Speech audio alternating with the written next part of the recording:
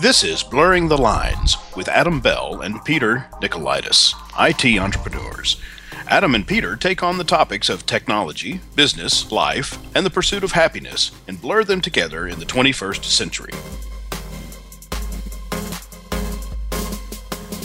Episode 13, Beer Brewing. In this episode, Adam and Peter discuss beer brewing. Peter has engaged in the art and science of home brewing and has a lot of questions. Here, Adam. Hey, Peter. What's happening?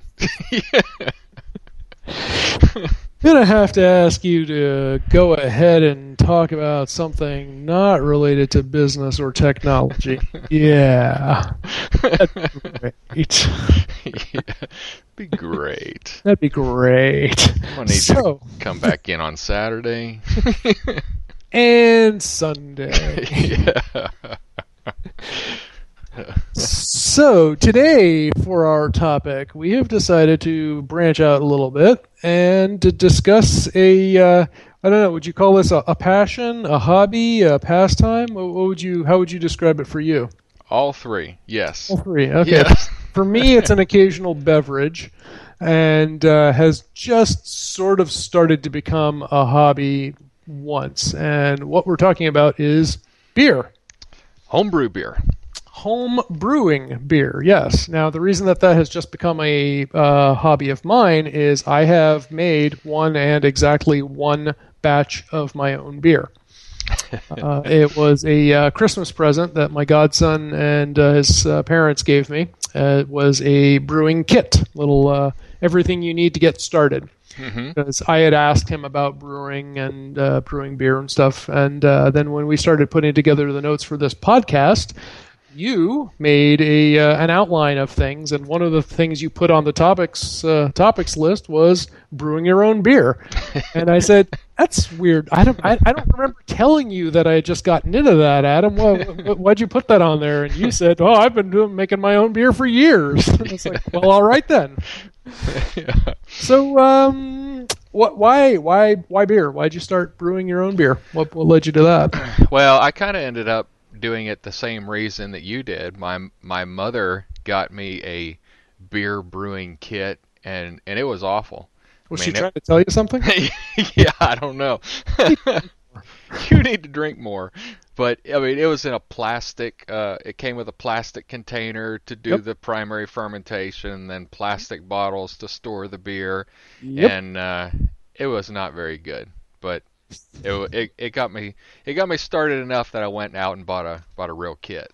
Okay. Well, it sounds like I'm behind you, but on the same course, because I got a kit, and I guess there's no harm saying it. It's a Mr. Beer brewing kit. Mr. Beer, cool. Yeah, Mr. Beer, and it comes with a little keg, albeit a translucent plastic keg, and everything you need. You know, like the mix, the malt, the barley, the hops. It's all like in a syrup in a can, and the yeast is in a separate little packet, which I jokingly say looks like a condom wrapper, and then some sugar. It won't help. Plastic. The sugar. The plastic bottles that you mentioned. So I made my first batch, and the starter kit I got came with two batches. There was a Czech Pilsner and a Mexican cerveza. So they call it Aztec something or other. Yeah. So I got it. I opted for the Czech Pilsner because I generally like Belgian whites and German beers, and I figured, well, Czechoslovakia is slightly closer to Germany than Mexico, so maybe it'll taste more like, I don't know, whatever. Yeah. And it was okay. I mean, for my very first batch of beer, I won't knock it. What I did notice, though, is I thought it came out a little flat. And after I brewed it, I used all the, everything right out of the kit. So they did everything they said to do, including bottling it in my own, plastic bottles with screw tops. Right. So I mentioned that to you, and they seem tight and everything, but what's the deal with plastic bottles and screw tops when you're making your own beer? Well, when you're doing self-carbonating like that, You've got to have a little bit of yeast that's still alive in there, and then Yep. you got to have enough sugar for the yeast to eat to generate carbonation. It's not going to generate enough alcohol to increase the alcohol content. It's just enough to make bubbles in the beer. So there's two things that could have happened. You could have, one, the caps didn't seal as tight as they need to. I kind of doubt that. And I kind of doubt that you didn't have enough yeast still in the container. Excuse me. Because unless you let it sit for like a month and absolutely all of the yeast died out and went away, you should have had enough. So you probably didn't have enough sugar to generate enough carbonation in the bottles. Okay. Or you got to it too soon because the yeast was growing so slowly, it hasn't had a chance to carbonate yet. Yeah, I mean, I timed it. I forget exactly how long you're supposed to wait, but it's like a couple of 3-week periods in between when you start the process and bottle it and let it sit for a while. But I added sugar. The Mr. Beer kit includes sugar clumps, so you just add that in. So Okay. should have had enough sugar. And when I was done, there was a little bit of residual yeast was still at the bottom of the bottles. Now, whether or not it was alive at that point, I have no idea. It was pretty yeasty to start. I mean, when you first added the yeast packet to the warm solution, it was active. It was bubbling all over the place. And I checked the temperature was a big thing, maintaining a constant temperature. I know it fluctuated a little bit from time to time, but I kept it in my furnace room, figuring that would be the most constant temperature in there because it's always warmer. And I had a little thermometer checking it, and it was always within, a few degrees of optimal. I forget what the range. I think they said like ideally it should be like between 68 and 74 or something. Does that sound right? Okay. For an ale yeast, I think it's like 68 to 78. I think it's like a 10 degree. Okay. Is in that range. So, it stayed pretty good, but, I did leave town a few times for a few days, and I'm sure that the temperature had dropped then. And I didn't know, like, one trick you can do is stick the keg into a cooler of some sort, because it's going to, even though it's not cold, the insulation will keep the temperature more steady. Yeah. So, I learned a couple of things. But like I said, all in all, I thought the first effort was okay. Yeah. So I decided they were having a sale, and then I found out that the company there, the Coopers that order them and Mr. Beer, they have sales like all the time. Yeah. So, but they had one which was pretty decent. So I bought a few of their Belgian white kits because Belgian whites tend to be my favorite type of beer. So I have not yet started on that just yet because I wanted to get your input on how to properly, make sure that the second batch doesn't get all stale on me. But also I was curious, like I have a bunch of wine bottles because I have been drinking red wine pretty regularly now. So I have a lot of spare wine bottles. Can I use those for my beer? Yes, you can. You got to have a capper. That was my question, was how exactly do I go about capping these things? Because if I just stick a wine bottle cork in there, something tells me that's not going to stay. It's not going to stay. And you're going to have to put together a Belgian style top. So you're going to have to cork it, and then you're going to have to the silver crimp, like a champagne bottle. And Gotcha. you do those on top. See, I did that for my Christmas presents this year. Okay. I bought 750 milliliter bottles and did the Belgian cork and capped it and everything. And it was a big pain in the rear. I won't do that again. Because I had to spend I spent $99 on buying a corker, so I had to have a corker. And then I had to spend money on the corks, then I had to spend money on the tops, and it was a hassle. It was kind of cool. Everybody thought it was really cool. It was a nice gift, but I wouldn't do it for myself again. Yep. And I ended up giving my mom brews her own, well, she makes wine, So I ended up giving her my corker. Okay. Yeah, I was wondering about that because I did the math, and if you look strictly at the cost of ingredients, then you can save a bundle of money by making your own beer, presuming that your time is worthless. Yeah. My time is not worthless. So, it was fun the first time, and I'm definitely going to do it again. I bought further, extra kits. Mm-hmm. But I can't see myself spending lots of time doing this all the time.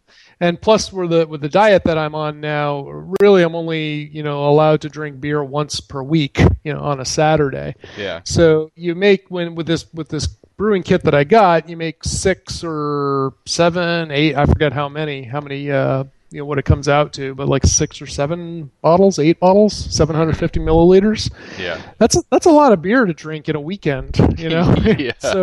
So my beer stayed for a while, but unlike wine, beer doesn't keep forever, Yeah. So you don't want to just have it, this is some beer I made 2 years ago, try it out, It was a very good year. So what do you think? What's a good time frame after you brew beer? How long can you keep it before it should be consumed? Well, depending on what type of beer you did and what you bottled it in, your beer can last 18 to 24 months without any flavor consequences, as long as you did the right things all along. Now, if you you get beyond that, you're just taking your chances. But see, I really like darks, so I like porters and stouts, and I can store a stout for 2 or 3 years without a problem in my basement, and as long as you don't mind that there's less carbonation, because the carbonation is going to leak out through the rubber seal as it goes. But that doesn't bother me because I drink my beer more European style. I'll drink it at basement temperature, with or without carbonation. I'm okay. But even my beer, I've got a chocolate cherry porter down here. I believe it's 2 years old now. It's a nice brew. If you come to Nashville, you'll have to get some of that. I'll come back, you mean? I've been there. Yeah. The last time we weren't drinking beer, we were just eating chicken. Yeah. Burning hot chicken. Very hot chicken. Well, and so your kit, you're still brewing with the kit that you got as the gift? That was the plan. I haven't started the second round just yet. I'm taking a trip this weekend, so I was thinking of kicking it off before I left town, and then coming back. I forget. You start it once, and then you just leave it. Pretty much, you just check on it, right? And then you check on it in like 3 weeks afterwards is when you start doing stuff again. Well, you want to do your primary fermentation, which should last a week, so 5 to 7 days, and then the primary will stop, and then you'll top that off, you'll rack that off and move it into secondary fermentation, and then that one can last 2 to 3 weeks depending. Yeah, that's what I was thinking of then. And then you'll bottle it at that point. So if you kicked it off now, you've got 7 days until you got to do anything with it. Right. But I'll tell you, I think that the beer that comes, I haven't had one of those kits other than my first kit, which I did like 10 years ago. But went to my local home brewer, store, and got the pale ale, P-A-L-E. Yeah. Not pale ale like the beer, but they call it an ale pail. Okay. for beer making. And so if you got a 5-gallon bucket and a glass carboy and the peripherals that went with that. What's a carboy? Carboy is the big glass bottle. Okay. So, and it's a 5-gallon. It's actually like a six gallon if you take it all the way to the top, but you don't. Gotta leave a little room. Yeah, you gotta leave a little room. Because the plastic, even commercial or even restaurant grade plastic, is broken down with the oxidation that occurs during fermenting. Okay. So in your primary fermenter, that's why you don't leave it longer than 7 days, because it'll start breaking down the plastic and making it taste like plastic and other things. Yum. Plastic beer. Synthetic beer, even. Yeah. So that's why you put it in the glass carboy, and then in the carboy it'll sit for 2 weeks, just really brewing and, developing stronger taste at that point and getting all the flavors together. Mm-hmm. And if you really want a clean beer, you'll end up even doing a third fermentation, which is just really letting that sediment fall out. Okay. Pretty good. I have a really good book, and it's Home Brewing for Dummies. For Dummies, okay. And, I don't actually mind the For Dummies books, but this is actually a really good book, and it's got some recipes in there, and it's got enough geek stuff, like things that you really want to know and understand about beer, that if you're really into it, you'd be like, yeah, that's awesome. Or some people don't care. I just want to make beer. Things you wanted to know about beer brewing, but were afraid to ask. Yeah. I actually called I was actually Beer and Wine up there in Boston. Or in Massachusetts. There's a good beer store up there, and I'll order recipes from there. Yep. Is it in Boston proper, or is it in Cambridge? I've heard of one right in Cambridge. I think it's on Mass Ave near Kendall Square, near MIT area, if it's the one I'm thinking of. Mm-hmm. Yeah, I'll look up the address, but it's Beer and Wine, and they've got some really good recipes, and I've bought stuff from them. I bought bottles from them. Mm-hmm. But I called up there one time, and I said to the guy, I said, I'm looking at this recipe of yours and the high gravity beer, and I'm thinking about doing a tertiary fermentation. What do you think? And he said, how many brews have you made? And I said, I don't know. I don't know. At this time, maybe 3 or 4. I don't know. He said, just stick to the basics. What are you trying to accomplish here? So that's interesting. So I'm trying to figure out why. For me, it wasn't very hard, and I think the biggest thing about it is the novelty and the conversation factor. I gave bottles away to my neighbors, and everybody loved it, and had some friends over, and we had a beer, and I made this myself, and that was the cool thing. But frankly, given a choice between the beer that I made, and again it was a Czech Pilsner, and say a bottle of Harpoon's UFO White, I take the UFO White any day. No question. Mm-hmm. So I'm assuming by now you're not just buying kits. Are you assembling your own ingredients, or do you still do kits where everything's pre-mixed, or what do you do? I kind of go with the pre-made kits. I really like Brewer's Best kits, okay. But I also make adjustments to them. Because they've got the Brewer's Best has a really good quality. They stick with there's very all of the, you got liquid malt extract and you got your dry malt extract, and there's very little adjuncts, meaning rice or there's another one. So it's got the high quality stuff, the good malts in it. And then if I want to modify the flavoring a little bit, I might change out the yeast. I always buy liquid yeast. I don't go with the yeast that comes in the kits. And Brewer's Best has changed it, but when I was buying it first on, they just put a generic ale yeast in there.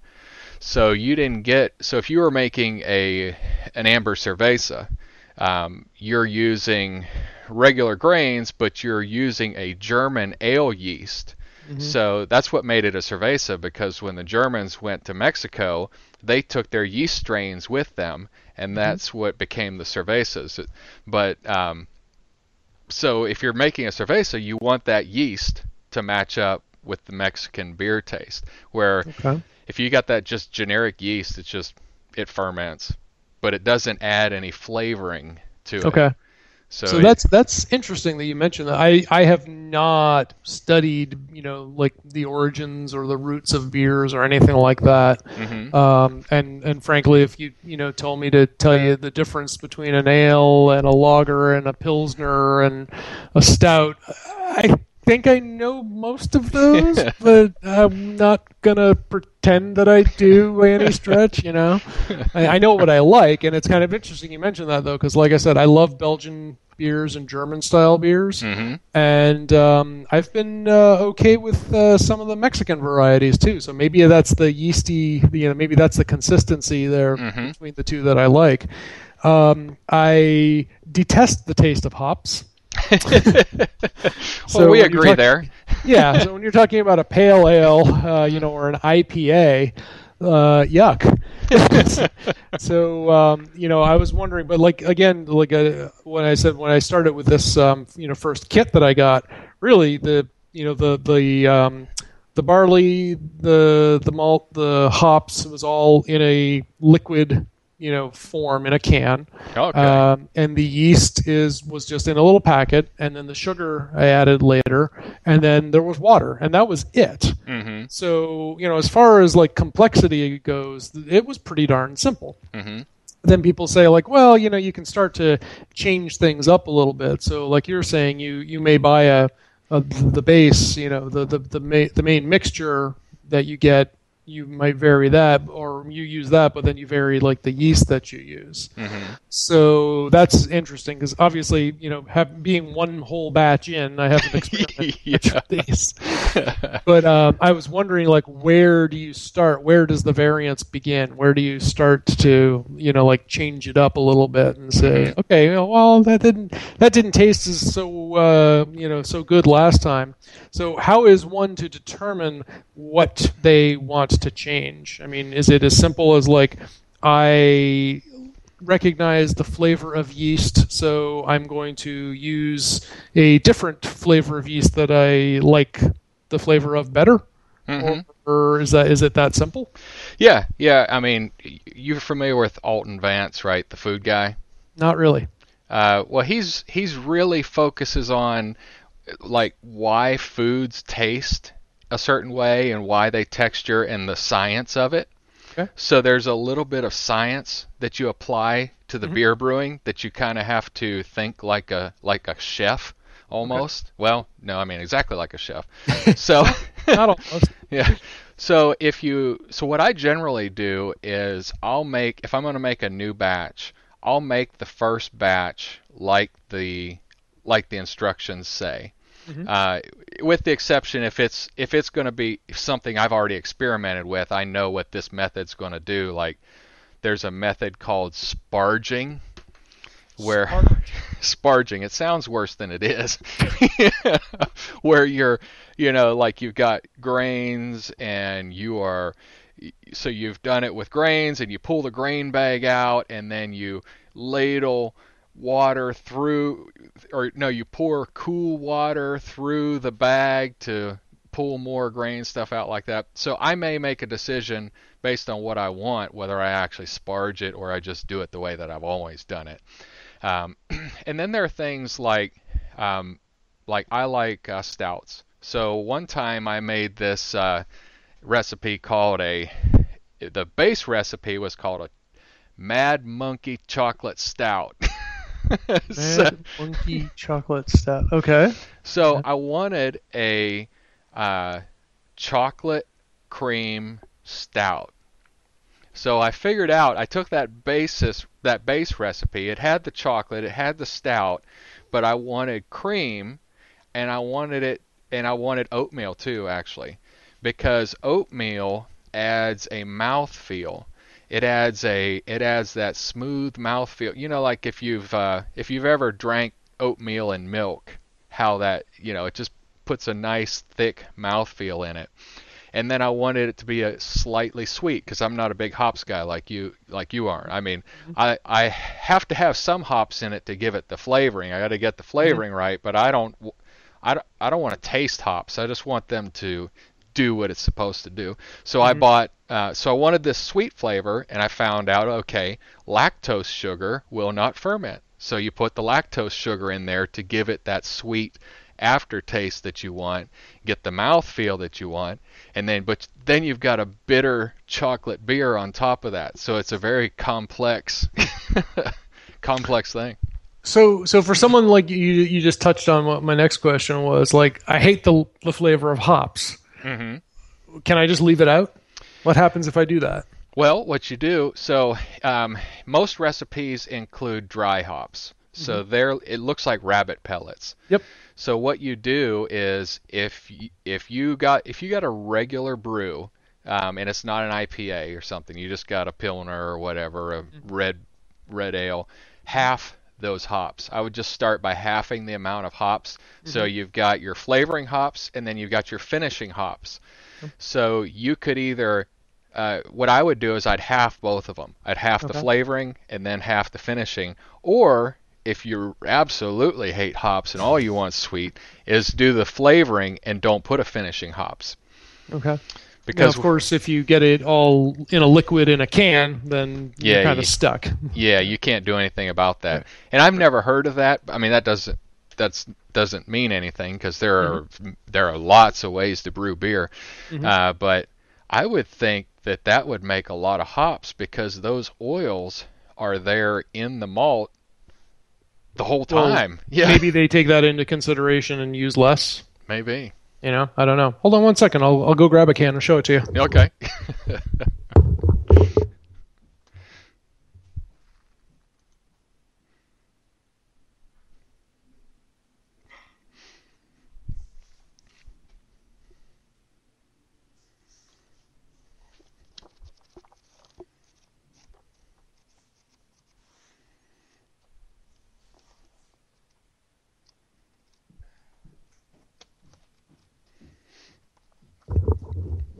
Of course, we might want to edit this part out, because this is an audio-only podcast, and there's nothing worse than, taunting our listeners, teasing them, saying, "Hey, look, you can't see what we're seeing." Nice, Mr. Beer, Bavarian Weissbier. Yep. Hopped extract. Well, that's cool. Yeah. So they have the instructions on it here. It says brewing instructions: sanitize all your equipment, remove yeast from under the lid. That's the funny thing. You pop the lid off of this, and that was actually the hardest part, getting this stupid lid off, because it felt like I was going to, make this thing explode all over. But underneath this, the plastic lid is a little packet of yeast, and then you've got like the pull can top, like on the top of a can of cat food or sardines or something. So you remove the yeast from under the lid and place this can, as it is, in hot tap water for about 15 minutes. Yeah. So you're filling up, heating up the can. Place 4 cups of water into a 4-quart pot, bring it to a boil, remove from heat, and then slowly stir in the contents of the can. Pour hot water into the can, clean it out. Pour the hot contents into the keg. Add more cold water to bring it to exactly 8.5 quarts. So, you've got all these measurements. You just follow them out. Stir vigorously to mix well. Sprinkle in the yeast. Screw on the lid. Let it sit for 7 days. 68 to 76 degrees is this one. Then, it says minimum 7 days. Transfer beer from keg into bottles to approximately 1.5 inches.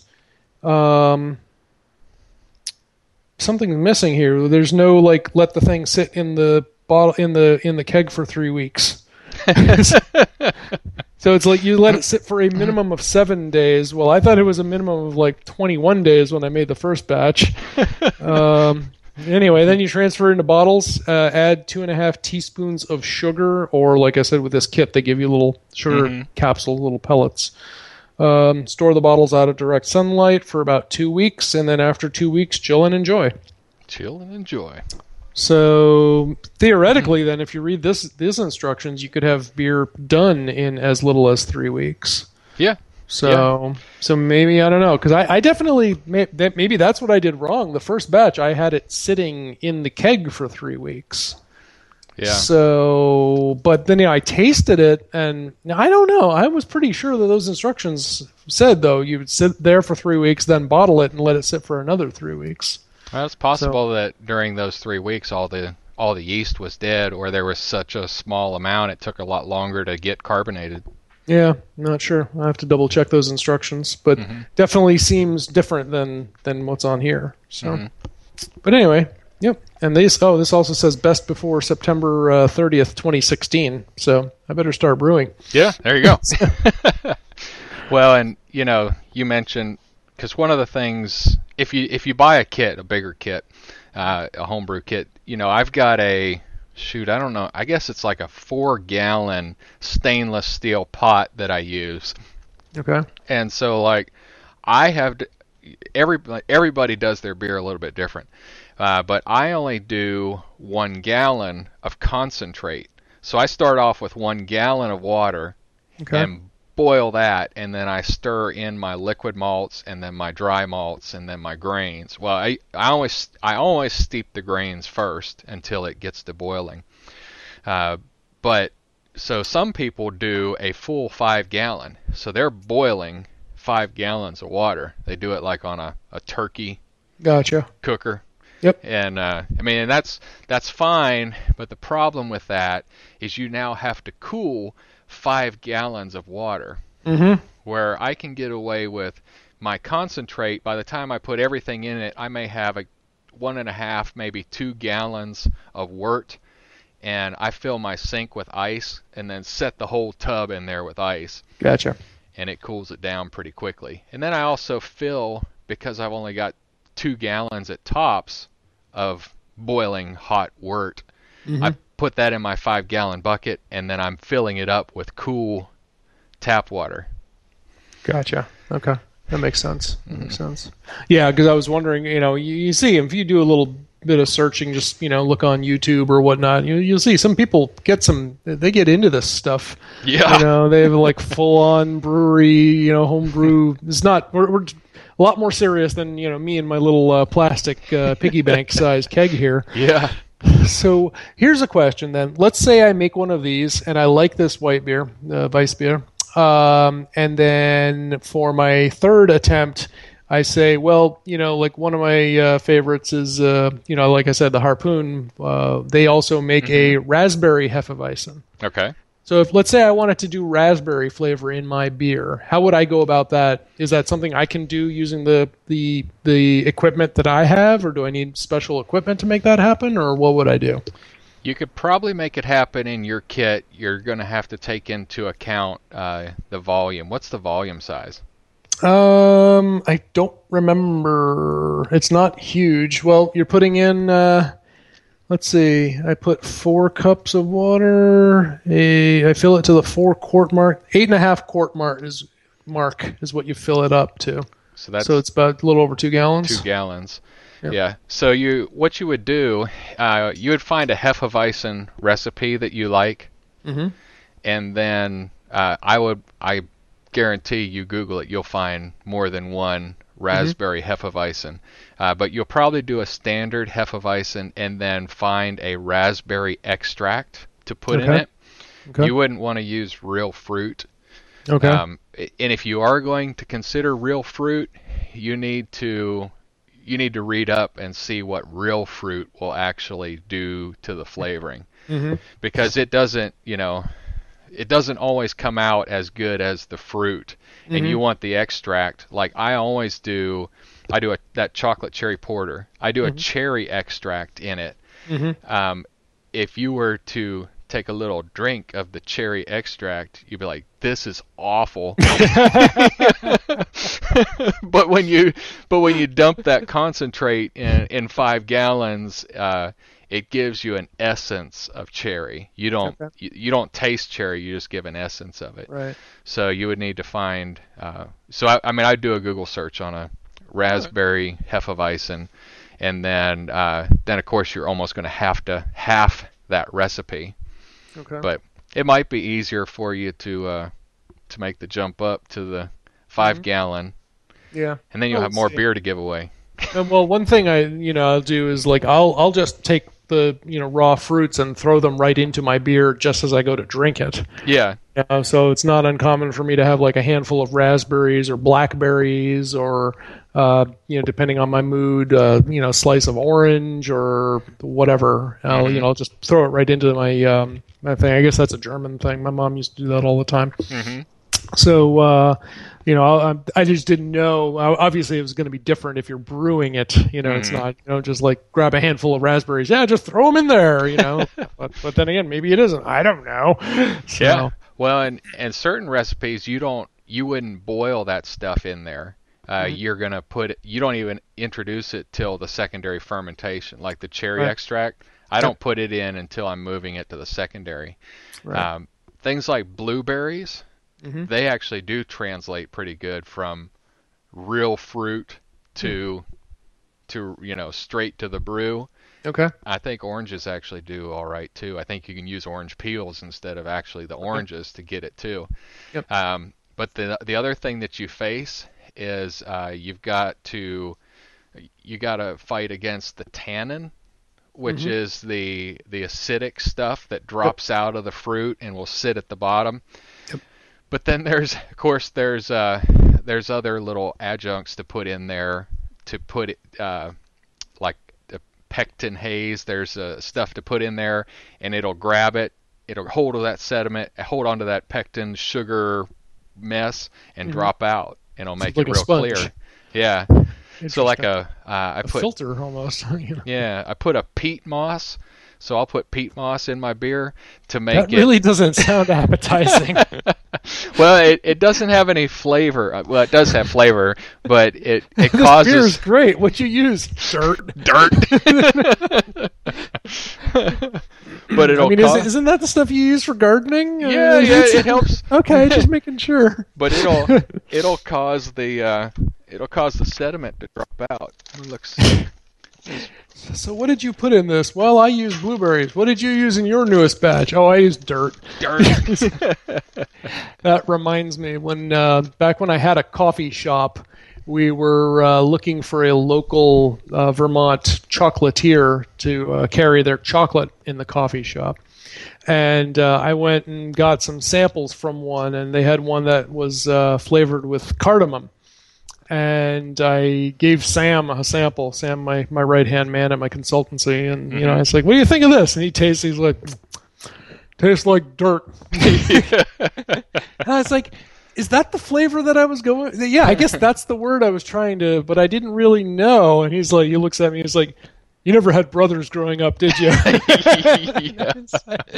Okay. This is why Sam knows what dirt tastes like. Yeah. So, say no more. So I misspoke. It's actually Irish moss. Oh, Irish moss. See, that sounds much more palatable than peat moss. It doesn't smell any better, though. It makes you wonder, go back and it's like, how did this originate? It was funny because I had just finished brewing my first batch, and I was at a friend's birthday party, and I was talking with another gent there who brews his own beer, and he was saying how, these things probably just came around by accident, like stuff just started tasting like, that you just drank it one day, and, what it used to be was like everything, like beer used to taste like Bob's House. And most likely if he made bread, that did too. And if he made cheese, that did too. So, it was like Bob's House beer, Bob's House cheese, Bob's House bread. I'm seeing a theme here.